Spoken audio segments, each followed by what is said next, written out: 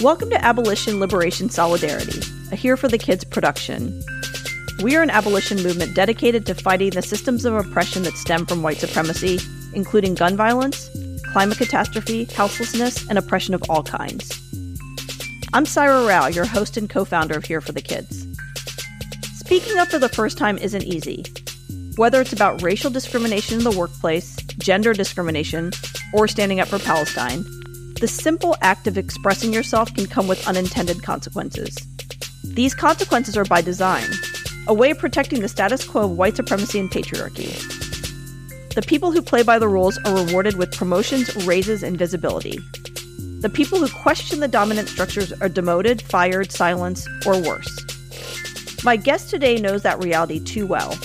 The daughter of Indian immigrants to the U.S., she spent the first 20 years of her career climbing the corporate ladder of the financial industry, playing by the rules all along the way and achieving great success as a result. In 2020, she was named a VP at her firm and also led diversity, equity, and inclusion initiatives for her company. She received awards for her work, represented her company on TV, and helped champion racial and gender equality in the workplace. But with her newfound voice came clashes with management that ultimately resulted in her leaving the financial industry to found her own company. She has recently extended her work in the DEI space to become an activist for Palestinian liberation and is speaking out about how white supremacy, the patriarchy, and capitalism are all intertwined, limiting all of our potential. It is my pleasure to introduce Sibil Patri. Sibil, welcome to Abolition, Liberation, Solidarity. Thank you so much for having me, Syra. Yes. Okay. We have to start with the video that so many thousands, tens of thousands, it might even be hundreds of thousands of people at this point have seen of you recently speaking at what your town hall or city council. Walk us through it. Yeah, it's wild because I live in a very small town. To back up as to why that video was even posted in the first place, things were coming up in our town in regards to Israel and Palestine. And specifically, I'm not that active on Facebook, but I'm part of some mom groups because I have young children. So in my small town, one of the mom groups, the person that administers the group, posted a screenshot of a message that Dan Welsh, one of our town council members, posted on his own public Facebook page. And the message outlined why he believes that there needs to be a ceasefire, why he doesn't believe in what the U.S. is funding, all supported by facts.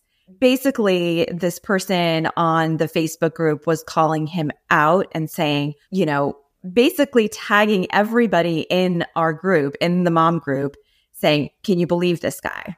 And so I woke up one morning seeing that I was tagged onto this post and I'm trying to make sense of it.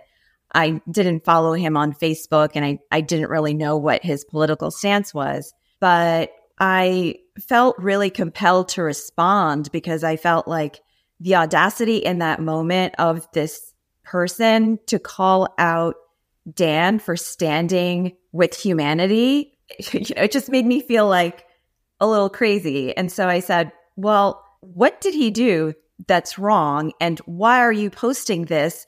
Do you think that there is nobody that's pro-Palestinian that lives in this town? Do you think there aren't any Muslims that might live in this town? Or are you just posting this to call them out?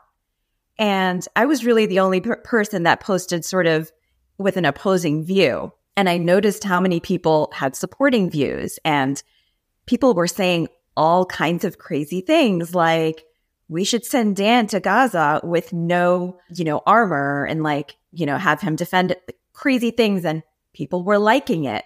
And this is a mom group. They weren't even thinking about the fact that children are getting murdered. And so I met Dan, I connected with him on Facebook because I'm on this guy's side. Did you reach out to him? I reached out to him. Yeah. And I told him what was going on because I also noticed that there were people that were going to call for his resignation. Wow. Or what he posted.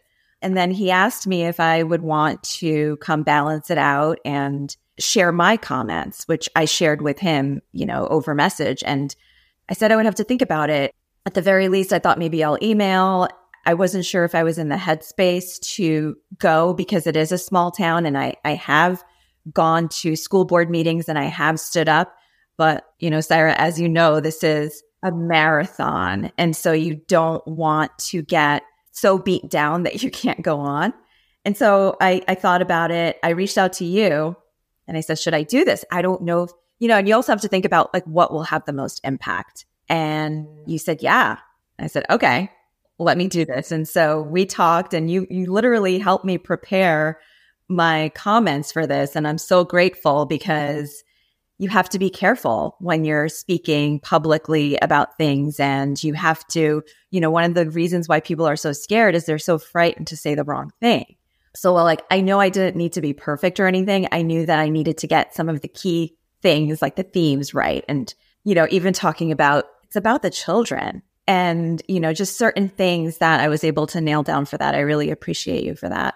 I decided I couldn't actually go in person and I found out that I could attend via Zoom. And so I did it. And yeah, my husband recorded the whole thing and he was cheering me on. I thought, yeah, let me just post this. I didn't think it was going to go viral. And I think I told you that. I'm like, it was just me speaking at a town board meeting over Zoom. Like the stakes were pretty low. I did have things like written down that I could read, but I did get very passionate during it because I just, you feel it in your bones and you want everybody else to feel it. Once it was out there, it just took a life of its own. And I think, you realize how much you can inspire people. That's a big deal. I'm glad I did what I did, but it's even bigger to know that you can inspire people to speak, even with your voice shaking, even, knowing that there are going to be repercussions. I have a lot of people that aren't talking to me right now. Okay. I live in a small town and I don't really want to go outside. And, you still want to do the right thing. And then if you can inspire other people to do it, that's amazing. What happened to Dan after that? Yeah. So at the meeting, there were a lot of people that were calling for his resignation. There were, I think, 2 or 3 other people aside from myself that really stood up for him. And he continued to post on Facebook, I think 4 days ago. And so now I'm seeing there's more threads going on and people still calling for his resignation because he's so adamant about, what's going on and wanting to stop the humanitarian crisis. And people are asking him like, well, why are you so concerned about this? And it still blows my mind. I mean, we've said everything that there is to say. And like, Sarah, I'm trying to try to think about what you're doing out there in the world and what I'm attempting to do. And it's like, you need people to go from, I didn't know. And so many people in the past could say, I didn't know. But now it's, you knew, you just didn't care. And so it's, I didn't care. I heard everything that Sibil said. I saw the video. I saw all of these things that are happening. And I just don't care about them because they are less than human. Mm-hmm. I mean, that's it, right? That's it. Well, look, let's go back to how you did it. And I know you've said to me personally, it doesn't feel like such a big deal anymore, but I can tell you, talking to you beforehand, how scared you were and how this is the grand con of white supremacy culture, is forcing you to be afraid of speaking up. So you're silent. And then you actually speak up and you're like, I'm fine. This is actually, it's so not scary. And the more and more you speak up, the less scary it gets. Is that true for you? Oh, absolutely. Absolutely. I was definitely scared in that moment. There's so much going on, like with my own emotional and mental stability in this point in time. And you're like, you just don't want that one more thing. But I do think that the couple of other times that I was able to speak out really trained me for that moment that I had and for whatever other moments that, I'll have in the future. So you need to get in the reps. And this was an example of that. And it definitely makes it easier to do it again because you think, what's the worst that can happen? Right. Have people, I saw on your Instagram, you said that people had reached out for you for the exact script. Is that happening still? Yeah, a couple of people did ask me for the script. And so, I sent a version of it that doesn't include Dan, but yeah. And that's great. I mean, if that can be a template for people, that's amazing. Whatever can make it easier for people to get out there and use their voice. That's awesome. All right. Well, what's interesting? In addition to the fact that you have the same name as my late mother, we both are children of Indian immigrants. I think, both grew up very much mired in this toxic, racist model minority myth. I worked on Wall Street, in New York City, and you've worked in finance, in the financial industry. What happened to you? Like, what happened along the way to bring you to now where you left your company? If you can just kind of tell us about your awakening, so to speak. Yeah, I grew up as an immigrant, and we were really kind of taught about the American dream. And I grew up as a scrappy immigrant. And I say that because I didn't know what I wanted to do. I kind of stumbled into finance, and then, I felt that getting into that corporate space, it was good for someone like me. I experienced a lot of kind of trauma growing up, and that structure of corporate and that validation was what I needed in life. And so as soon as I started and I thought, wow, all I need to do is work hard and act like someone else, I get rewarded for that. All I have to do is be a totally different person and I'll be rewarded. And that's exactly what I did. I turned into corporate Sibil for 20 years. I was able to get raises and promotions, and there were a lot of roadblocks because I still am a brown woman in a white male-dominated field. But I was able to get to a level of success that I never even thought about, like money that I never thought about, generational wealth that I never thought about. And so, yeah, when you introduced me, 2020, if anybody were to look at me, it's meritocracy at its finest. Here I am, this brown woman. I got my company's highest award, and I was the first woman of color in their 60-year history to get this award. I was also, I think, the first woman of color to get even promoted to VP in the company. And so, the first, the only, and I am on their cover of their annual report with my son, 2020. It's all very heartwarming. And so what's really interesting is that in May of 2020, I got this award. And a couple of weeks after, George Floyd was murdered. It was a very strange time, right? Where I was at the height of my career, and I got an award for my contribution to DE&I and ESG. And I'm thinking, wow, everybody's really into DE&I now. And I was a little naive, and I thought, they actually want me to be my authentic self, and I can push for change. I don't have to pretend like I did for all those years. Now I can be me. And so I started sharing more on LinkedIn, and I started being more of my authentic self in the corporate space. And I started advocating for underrepresented groups.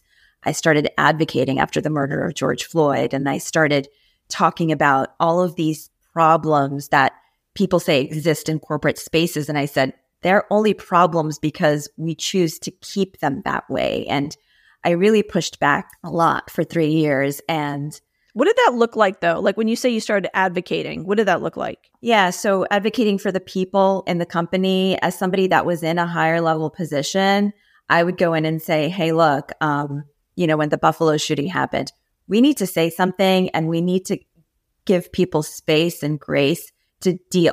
We need to treat our employees like humans that are going through things instead of just exploiting them for their productivity. What a radical notion, treating people like humans. It's wild, but you know what happens in the corporate space. It's business as usual. You put out a statement about, reach out to your, our healthcare team if you need somebody to talk to. And it's just very plain vanilla, bare minimum. And I'm like, people need more than that. And even though I'm not an HR or people person, I think every good leader should be a people person and should care about people and humanity and the things that are happening in the world. And so if you dare to say, I want you to bring your authentic selves, then you have to accept what that actually means. And, what I found out the hard way, and what a lot of people know, is that nobody wants you to bring your authentic self. That's the biggest bullshit, because it comes with such tremendous risk. I mean, think about it. I played the part and I did my Oscar-worthy performance for almost 20 years. And look where it got me, like a big award, right? And then as soon as I started being who I am and advocating for other people so that they can be who they are, I got penalized. It's a long story and I don't want to belabor it, but I think there were two things happening simultaneously at the company. One is because DE&I was trending, I was tokenized and I was being asked to speak and be at the front of these things. And I was building business and I was bringing business in. And on the other end, there was the high level C-suite executives that were like, she's talking too freely, right. And they were monitoring me and people were monitoring what I was saying on LinkedIn. And I was very nervous because like literally there are people at the company who are like tasked with watching your every move on social media. People were watching my every move on social media. And so one of the things that happened to me was I posted something on LinkedIn around Independence Day last year saying, I don't really feel like celebrating Independence Day because, I think it's fair to be critical of your government, even if you feel like America has given you a lot. It's that immigrant dilemma. But, I very respectfully stated that, this country was built on slavery and the genocide of Native Americans. And I posted a video of Frederick Douglass, of his descendants, saying his "What to the slave is the 4th of July" speech. Mm-hmm. And that was it. I didn't tag my company. I didn't tag anybody, but I am representing somebody who's being authentic. And I'm somebody that was rewarded for being authentic. And so, like, if anybody can take that risk, I can. And one of my company's clients came onto my page, found me. We're not even connected. And he said, I can't believe your company endorses this. If you don't like it here, why don't you leave? I bet you won't. The corporate version of go back to your country. That's racist. I mean, when you're asking me to leave the country and my parents are immigrants, you're telling me to go back to where I came from. And that's like, that's racist. And after that, my company came to me and told me like, I need to watch what I'm saying on LinkedIn. And I said, wait a second, this guy told me to leave the country. And so I felt, I was very gaslit in that moment. Like, I'm not exactly sure what I did wrong. Can you explain it to me? And oh, wait, he said leave the country, not leave the company. The country. Yeah. He told me. Oh, wow. So he actually just said it. He said it point blank. Wow. Yeah. It's still up. The post is still up. He's fine. Of course. He had no consequences. But yeah, that ended up starting the unraveling of my career. I was being monitored. I was stressed out. I didn't want to leave the company. I didn't want to leave the comforts of corporate, even though I knew that my frequency inside was changing once I started advocating for people and once I knew what that felt like. But that's what started it. And that's kind of what pushed me out of my firm, essentially. Right. Well, listen, I got to show you this because I don't know why it's hanging out here in my office, but maybe it's for this purpose. This is my former law firm, Cleary, Gottlieb, Steen and Hamilton. So this is back when I was not being myself and playing the part. They loved me so much that after I left the law firm and I started my own book packaging company, they literally interviewed me. They did a whole thing. They framed it. They put it in a beautiful frame and, paraded me around. I was invited to speak at the law firm to show, like, look at these amazing, job opportunities that happen after you work at Cleary. Flash forward to when I ran for Congress in 2008. There was a handful of my former friends and former colleagues who supported, but they were like very much like, you kind of, I think, need to temper the way you're speaking. To now, it feels like a billion years ago, but it was the week before the October 7th attacks.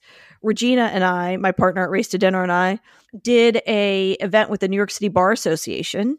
And it was it is still the biggest, most sponsored event in the history of the New York City Bar Association. And Cleary Gottlieb literally ghosted the entire thing. Like, New York City law firm, it's all transactional, right? Like, so now you know how it works to the point where I know a white, because in years gone by, Sibyl, I'd say, well, you can be your authentic self if you're a white, cis, straight, able-bodied man. But this guy that I'm about to tell you about is those things. and he is a partner at a massive law firm. He is the head of DEI. Why is a white male head of DEI? I mean, who the hell knows?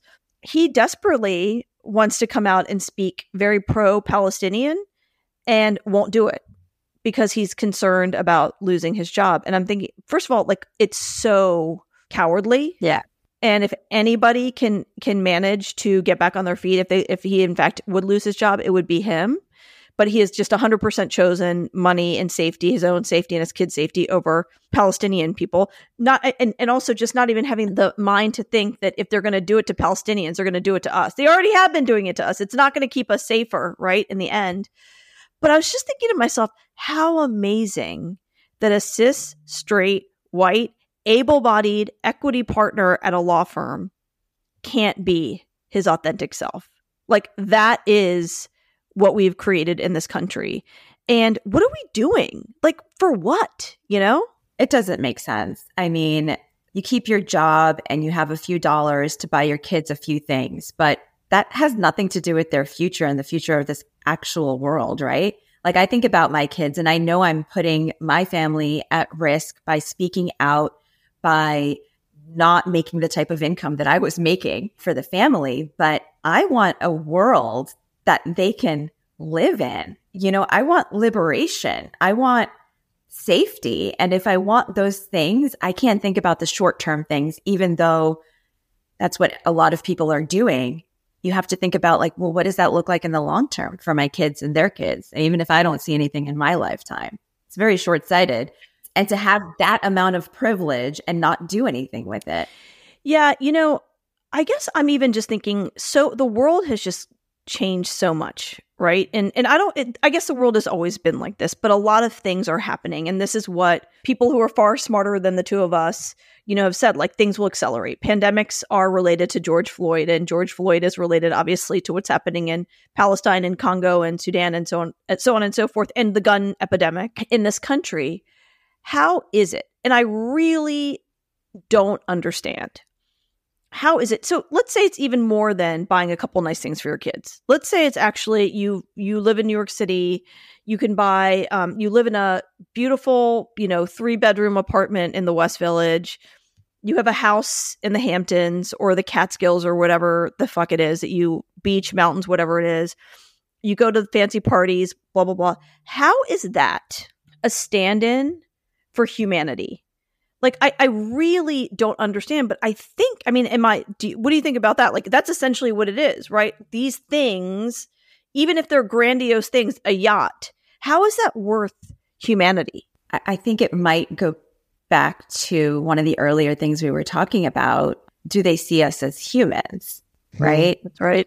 So if you don't think about it as humanity, because those are just those people over there that don't look like me, this isn't going to touch me, then I guess it's easier. But to your point, I mean, when you talk about guns in America or something like that, that is something that affects people that look like them. In that way, I don't know. I mean, I think that white supremacy and capitalism are a hell of a freaking drug. Like, whatever cycle of addiction and spending that people do to numb themselves to a point where they can't even wake up when it's right in front of them. Right? How else do you explain it? I don't know how to explain it. It's psychosis. I just did a Zoom, our weekly Thursday Here for the Kids Zoom, and lots of people were crying. And in the middle of it, a white woman stopped and said, "Oh my God." She lives behind her kids' elementary school is literally behind her house. We could see it in the back of her. And there was a lockdown drill. So she heard the whole, like, all the things, and she's crying. And, imagine her kids are just right there hiding in closets right now. And someone suggested, a Black woman suggested, why don't you actually email every parent in your kid's school today and say, like, if you don't care about this, that's fine. You can just delete this email. But if you do, can you please, join me in this community that Here for the Kids that's attempting to ban guns, And all these women, and they show up every week and they're like, we keep asking people to join us and they just don't. They ghost, or they just say no, or they're too busy with holidays or this, that, and the other. And Sibyl, for me, that to me has been the scariest thing that I've learned since June 5th. In fact, my partner at Here for the Kids, who was on the podcast last go around, she said something very poignant. She said, we went really quickly from all lives matter to no lives matter. Yeah. So in the end, I think it's one thing to wrap your brain around, okay, we are dehuman. We've known that. You and I have known this our whole life, right? That's why we have to play a different part, because the part that we're playing as our cast as our original selves, we're not human. The thing that I learned on June 5th in Denver is that they haven't humanized themselves or their own white children. And if you have 100, I'll say 99% of the power, and you don't see yourself as a human and you don't see your kids as a human, my God, like, where are we? Like, what is left? I think what you said, and I remember thinking that when I was wondering, like, why is this happening? And I haven't formulated it into like the most perfect words, but it's similar to what you said. It's, you must hate yourself so much. You must be so oppressed in your own mind. Like, we're oppressed, but at least I feel like I have liberation here. You know, I'm woken up to that. But the people that are, like you're mentioning, like, their minds are oppressed. They're in chains. They must hate themselves. And that's like, how do you shake that out of them? Like, what do you do? I don't know. And I don't think that I've come to the place where I went to, there was a screening of Deconstructing Karen last night, and I went to go answer questions, and a white woman was there with a white husband who looked like he wanted to murder me. And he got up and left when I walked in the room and didn't come back, and then texted his wife to leave. Oh, right. And she asked me this question, and I just was very honest. She said, well, you talk about speaking up and all that, and the holidays are coming up. Like, what kind of advice do you have in terms of like what we're supposed to do at the holidays? And I was like, it is 2023 and we are watching a live stream genocide. And like, seriously, like you just say something. If someone says something racist, you say something. And if nobody is talking about what's happening to Palestinians, you bring it up. Yeah. She was like, oh, that's really scary. Anyway, turns out, you know what she does for a living, Sibyl? She is a children's clinical psychologist. Like, that is where we are. And I left last night and I'm like, it's hopeless. Like, you cannot, like, you've got to find that for yourself. You had to find it for yourself. I had to find it for myself. And so I think I've just come to a point where I'm focused on those of us who have woken up to a degree and nurturing those relationships and that community rather than trying to convince people to care about themselves, Yeah, no, I agree. I am here for liberation for the global majority. I'm working for the global majority. And anybody that knows, if you're truly about true liberation, you're about it for everyone. But if you're starting with the most oppressed, there's nothing wrong with that. So if anybody's like, well, why don't you care about this? No, it is about everyone. And you need to know that. And I'd rather spend my time in community with you and other folks that have that goal. And for the other people, like the stuff that you're putting out and I'm starting to put out there, it's so that they can say, well, I did know, but I didn't care. But you can't say I didn't know. And so I think for me, I did my job if I'm able to at least communicate, this is what's happening. These are my lived experiences. These are some other folks' lived experiences of like being oppressed and what white supremacy is doing to people. So yeah, you knew and you didn't care. That's what happened with my job. They knew what was happening to me. They chose not to act. They didn't care. If you're silent, you know, but you don't care enough to act. So back to your job. You walked away from an extremely lucrative situation. Like, do you have any regrets about that? No, I don't. I mean, I have really bad days, even today. It's not a great life right now, but I never go back and think I should have stayed or I wish they bought my silence. I mean, that's the other thing. The fact that you turned down a formidable package for your silence, like you don't regret that either. No, not at all. I mean, when you think about it, the whole reason I got into this mess is because I started using my voice and being my authentic self. And so the irony of signing away my silence and my story for money, it goes against everything that I stand for and everything that I've become. It felt like blood money to me. And I did think about it, but I have no regrets.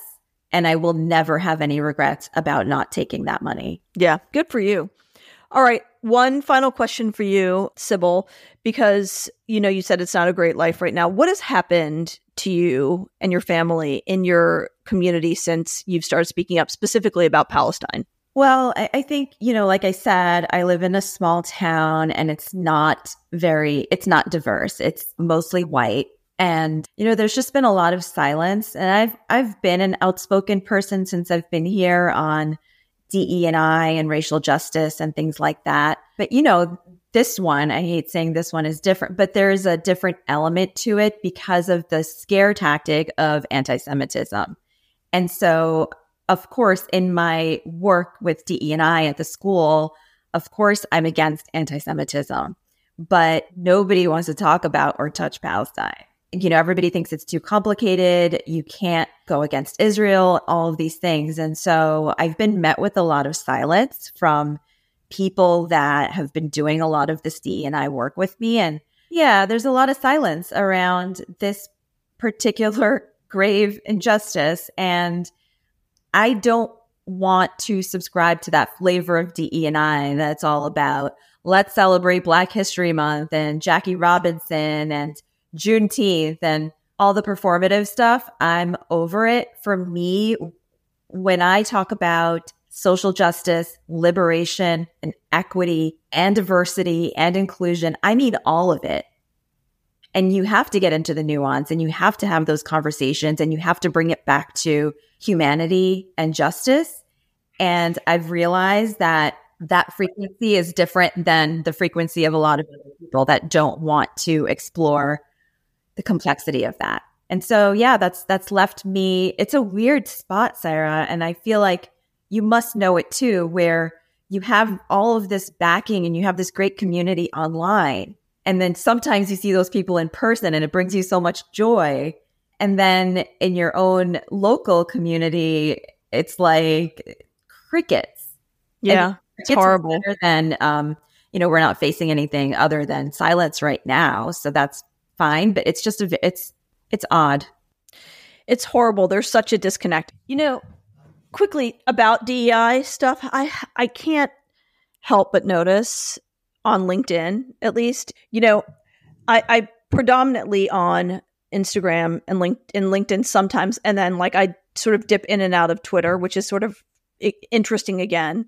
But the silence of all of the DEI, and I'm literally saying all. I think with maybe a couple of exceptions, almost across the board, the DEI influencers on LinkedIn have been silent, which is bananas to me. If you're you're into diversity, equity, and inclusion, but not against genocide, what is that? And in the wellness space, which largely lives on Instagram, same thing. Love and light, namaste all, downward dog, this and that bullshit. And we're not going to talk about genocide. I mean, it is, the masks are off and there are so many monsters who live amongst us. I will say, I hope in the end, there's no more DEI and there's no more Western wellness bullshit, because what nonsense. Yeah. I mean, DEI has been nonsense. And I hope that it's unraveling, because you can't have DE&I without centering liberation. And that's above anybody's heads right now. I know that from speaking to some people on the inside, they're not speaking out for the same reason so many other people are, because they're afraid for their jobs, because the DE&I person reports into a white man at the end of the day, at most of these companies. And so they're not empowered with saying oh, you can say these things. You can ask your employees how they feel about these. It's just no, we don't even want to risk it. So let's stay silent. And that's so dumb.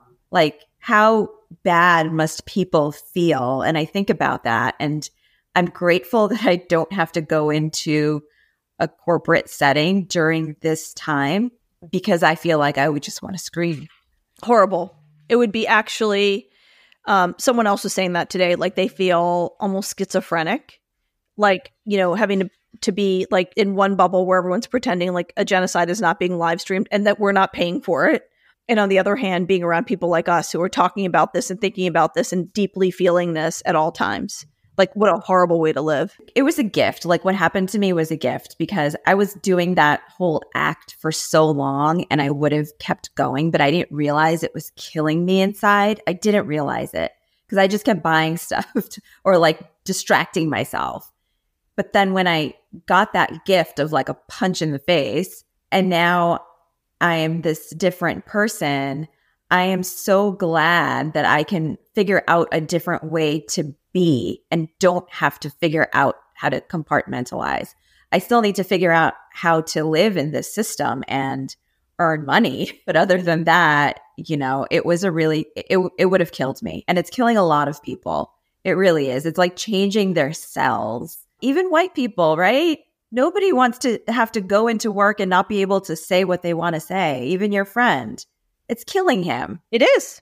I mean, I had a conversation with him, the last one, for like, I don't have any interest in really talking much more, but I could see it on his face. Like, it's making him physically sick. And what a weird choice, to pick a vacation, making sure you can go to the same family vacation every year over, I don't know, making yourself well and saving people's lives. It's very bizarre.